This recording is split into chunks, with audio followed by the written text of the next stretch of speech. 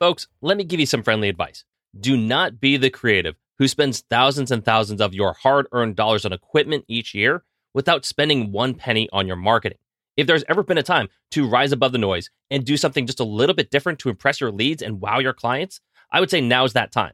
And my favorite way to do that is by leveraging print promotion using the photography that I am the most proud of. So our amazing friends at Bay Photo Lab have almost every product that you can think of, from magazines to photo books to promo cards that you can leave behind. And listen, if you just want something to dazzle your office or living space at home with, well, they have options for that too. You can get prints and wall displays from basically every style, from canvas to metal to acrylic. And the best part is you can get 25% off your first time order just by going to bayphoto.com, signing up today. They ship everywhere in the world, folks, and all their products look incredible. So do yourself a favor, start leaving an impact, whether it's for your personal memories at home or for your professional marketing at work. Bay Photo Lab, designed by photographers for photographers.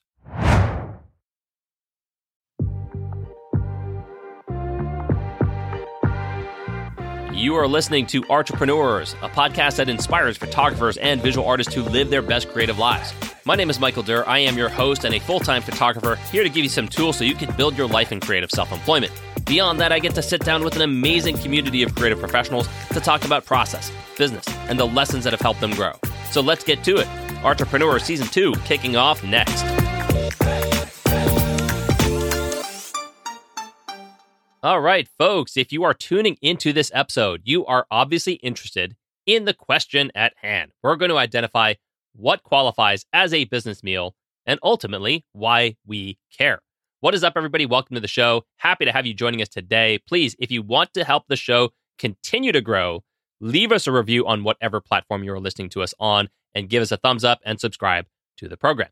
All right, so let's talk about business meals and address first the reason as to why it's even important in the first place. So yes, we're going to define what this actually is, but we're not here to define arbitrary terms simply for content's sake. That does you no good. More importantly, it's just a complete waste of time for yours truly. So simply put, your understanding and your ability to discern the difference between a business meal from a personal one will ultimately be very important for you and your bottom line, because we as entrepreneurs, as the self-employed creative, are always looking to take advantage of legal ways to lower our taxable income. And in this case, the business meal deduction is one such way. We did this last week on the home office deduction. Today, we're doing it on the business meal deduction. And just like last week, I am going to preface by saying I am not a certified professional accountant or any expert on self-employed taxes and deductions. I am merely a working freelancer who has already asked a lot of dumb questions in my life. So maybe you don't have to, just in case anyone is slightly intimidated, reaching out to a CPA that they don't know and wanting to be somewhat prepared in advance. So there's the warning, not a CPA, but maybe this encourages you to seek out your own information and your own professional help. So let's get into it. In order for a meal to be considered a business expense, actual business must be conducted during that meal. Okay, so let's get into this a little bit deeper. Per the IRS, under Section 274, which addresses the limitations, the applicability, and the regulations on the deduction of food and beverage expenses. Yes, I did go down the rabbit hole on this, folks. This is an actual 50-page document that I pulled up so that you do not have to. I've highlighted some key points, and there are going to be many that I will probably miss, but this is where you consult a tax professional if you need further clarifying about your specific situations. But let's start here. First off, the business meal deduction is for anyone who receives 1099 income. If you are an employee, you can deduct these expenses only to the extent your employer does not reimburse you. But for the vast majority of you listening to this show, it is for freelancers and self-employed creatives to take advantage of. Now, also one quick thing to note, historically, taxpayers have only been able to deduct 50% of their business meal expenses. Okay, that's sort of the baseline expectation. You cannot deduct 100% historically, with the exception of the past 2 years in 2021 and 2022, where we have been allotted the full 100%. Now, I probably should have provided insight into this a year ago or 2 years ago so that you could have taken full advantage of that. But regardless, at the start of the new year, 2023 is going back to 50%, the traditional norms. So if you missed the boat, sorry, you missed the boat.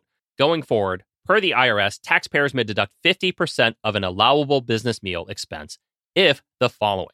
All right, the first one is the expense is an ordinary and necessary expense paid or incurred during the taxable year in carrying on any trade or business. All right, so I couldn't tell you what constitutes as ordinary and necessary. But those are the key words to note. I would say it's safe to assume that if you're working a 12-hour shoot, you are entitled to a deductible meal. If you're doing a 1-hour shoot and then going home right afterwards, and you try to expense dinner later that day, that would not fall under the category of ordinary and necessary to that job.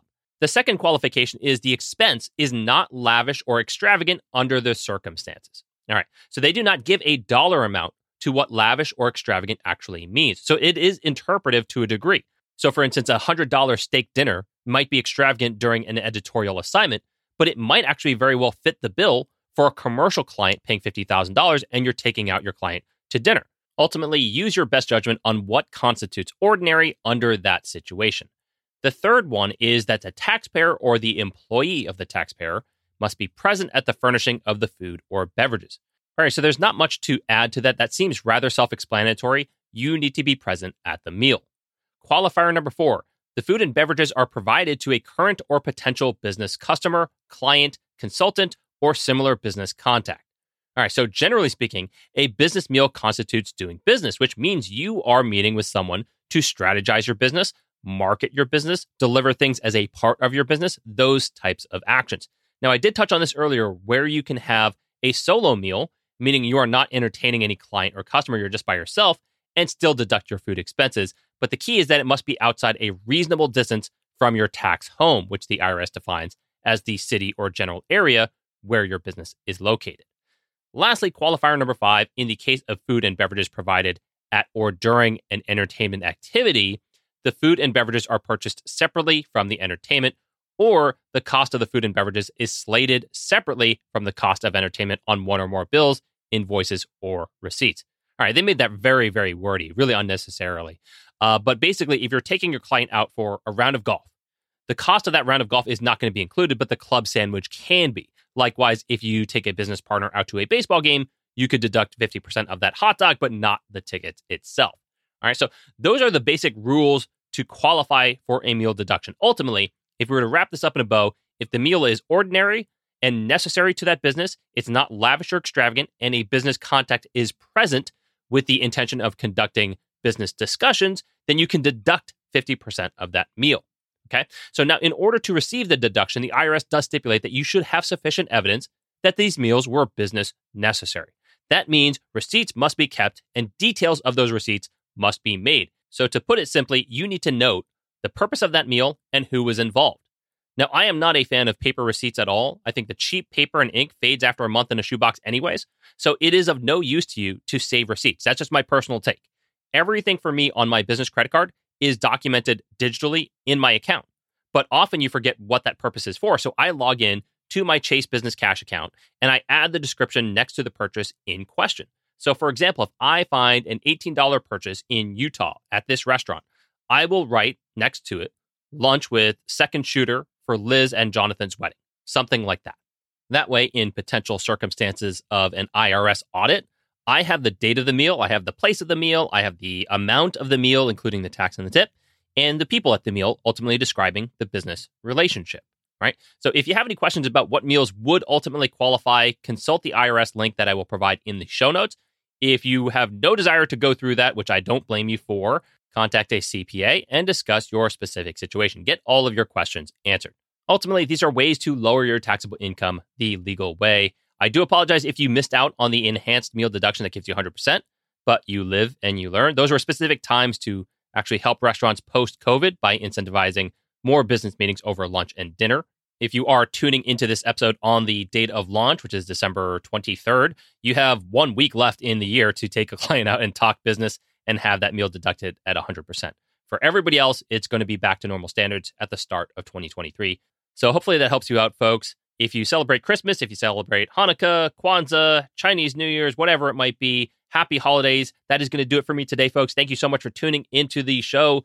Please like, subscribe, review the show on your favorite platform. Have a great day, everybody, and I'll see you guys next week. What's up, entrepreneurs? Thank you for tuning in and making it all the way to the end of the episode. If you enjoyed the content you just listened to, hit subscribe and tune in again next week.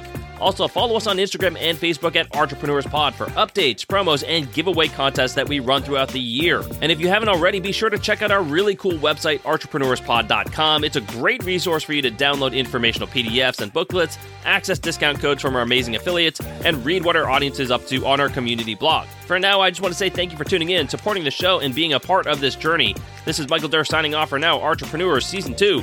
Let's go.